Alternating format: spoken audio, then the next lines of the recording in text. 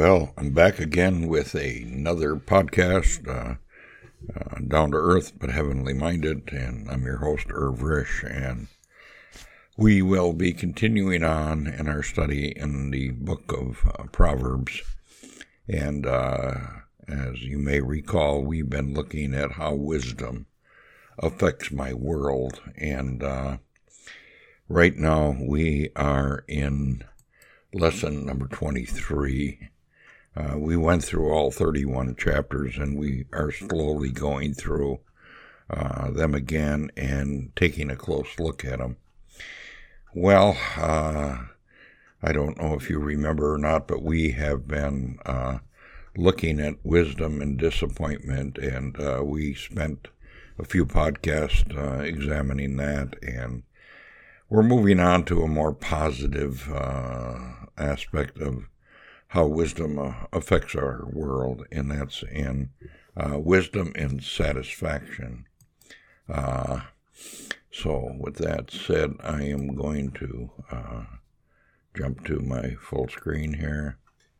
Okay, we're looking at wisdom and how it affects our world, and we're going to start out by looking at how wisdom is satisfying its satisfactions. Oh, with that said, let us just kind of do a quick review. We've been at it for a while, and when we started our looking at wisdom and how wisdom affects our world, we said we were going to look at the following things. We were going to look at wisdom and disappointment, and in satisfaction, in humility, and hope.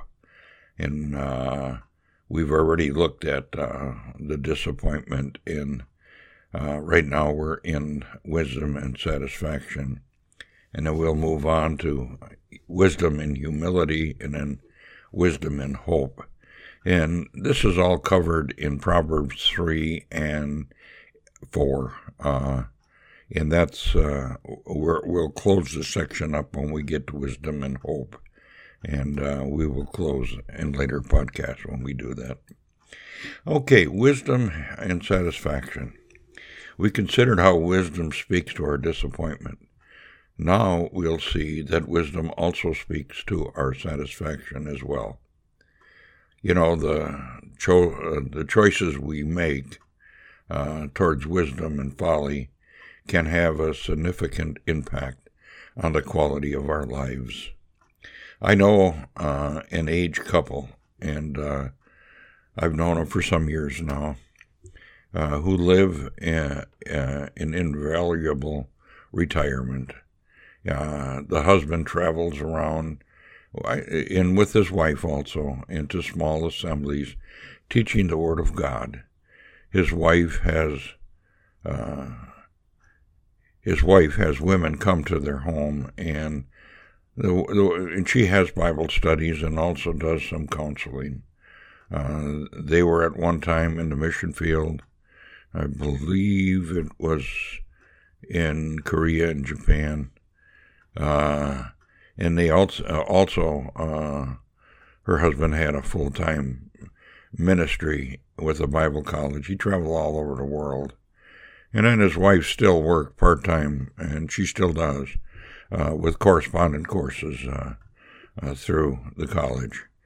They're about my age. They're in their 80s. He is also a chaplain for a local police department. Now, this is saying a lot for a man of his age, and God has been using him. Now, I have heard of other elderly couples, unfortunately, that do not experience such delightful blessings.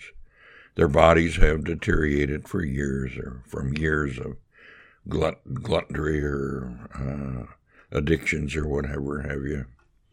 They have few friends because their conversation generally drifts into some sort of gossip and complaining.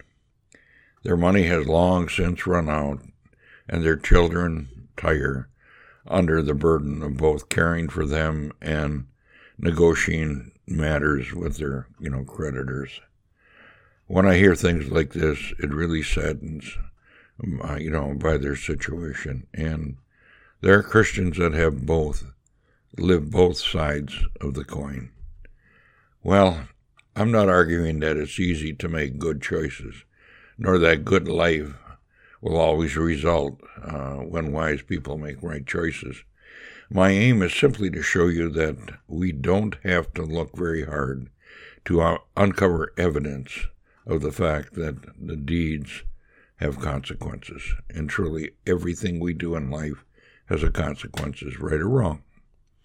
You know, the chief consequences of wisdom is satisfaction. It truly is. You will be satisfied if you live a wise life. Not in ourselves, but in the Lord Jesus. Satisfaction comes from having our desires met or exceeded, which can happen only through Jesus, who is our wisdom from God, 1 Corinthians 1, verse 30.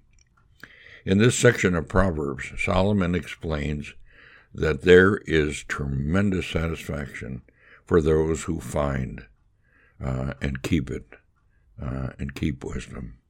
Proverbs 3:13 through 18 and 21 through 26. The reason is simple. God designed it that way, so we'd be satisfied in Him. Proverbs 3, verses 19 to 20. You know, as Augustus so keenly observed, he wrote this: "You have made us for yourself, O Lord, and our hearts are restless until they rest in you." And that was from his Confessions, I-1. Now, wisdom is better than anything. You know, finding wisdom is better than anything. Okay, we think we're blessed when life goes well for us, but Proverbs says we're blessed if we find wisdom. Well, let's read verses 13 through 18 in chapter 3. "Blessed is the one who finds wisdom, and the one who gets understanding, for the gain from her is better than the gain from silver, and the profit better than gold. She is more precious than jewels, and nothing you desire can compare with her. Long life is in her right hand. In her left hand are riches and honor. Her ways are ways of pleasantness, and all her paths are peace. She is a tree of life to those who lay hold of her. Those who hold fast are called blessed." Well, this section begins and ends with the word blessed. That's wonderful. Note that many blessings that come when one finds wisdom and gets understanding, in verse 13. In verses 14 and 15, says that wisdom's blessings are better. We're often drawn to things like silver, gold, and jewels to give us a value of satisfaction. But Solomon promises that what we gain from wisdom is better than whatever we might gain from such treasures. But we don't care about money, and we might say they are far more important things in life: love, family, reputation, productivity, influence, world peace, pets, chocolate, all come to mind. Solomon's brushes every one aside with a sweeping, "and nothing you desire can compare with her." Verse 15. And that's true. Nothing in life can compare with wisdom. Making the right choices and the wisest choices for your life. Consider the impact in these verses. Finding wisdom is the greatest blessing than having sex, even if you wait until you're married. Wisdom is more satisfaction than Thanksgiving dinner. Wisdom will make you happier than conceiving a child.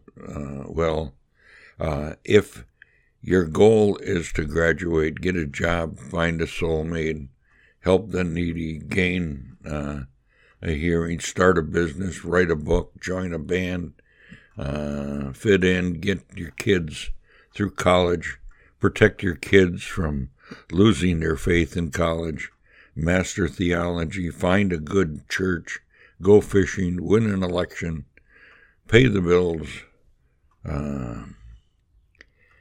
grow your church, buy a house, retire comfortably, live closer to your grandchildren. That's kind of hard to do in this day and age if you got a lot of them. Or leave a legend, or be left alone. Then your goal is too small. It won't satisfy you. All of these things are good, but none of them can compare to godly wisdom. We think we're experts in satisfaction, but we're like adolescents absorbed in a handheld video game at the beach, captive in our own world, while missing out on all the real fun. That's all part of life. Now, the blessings of finding wisdom. There is such a blessing when you find wisdom. And we looked at those who find wisdom receives blessing. Now, we'll continue with what exactly those blessings are. And here are the blessings. In verses 16 and 17, we have, long life is in her right hand. In her left hand are riches and honor. Her ways are the ways of pleasantness, and all her paths are peace. Look at what awaits for you if you find wisdom.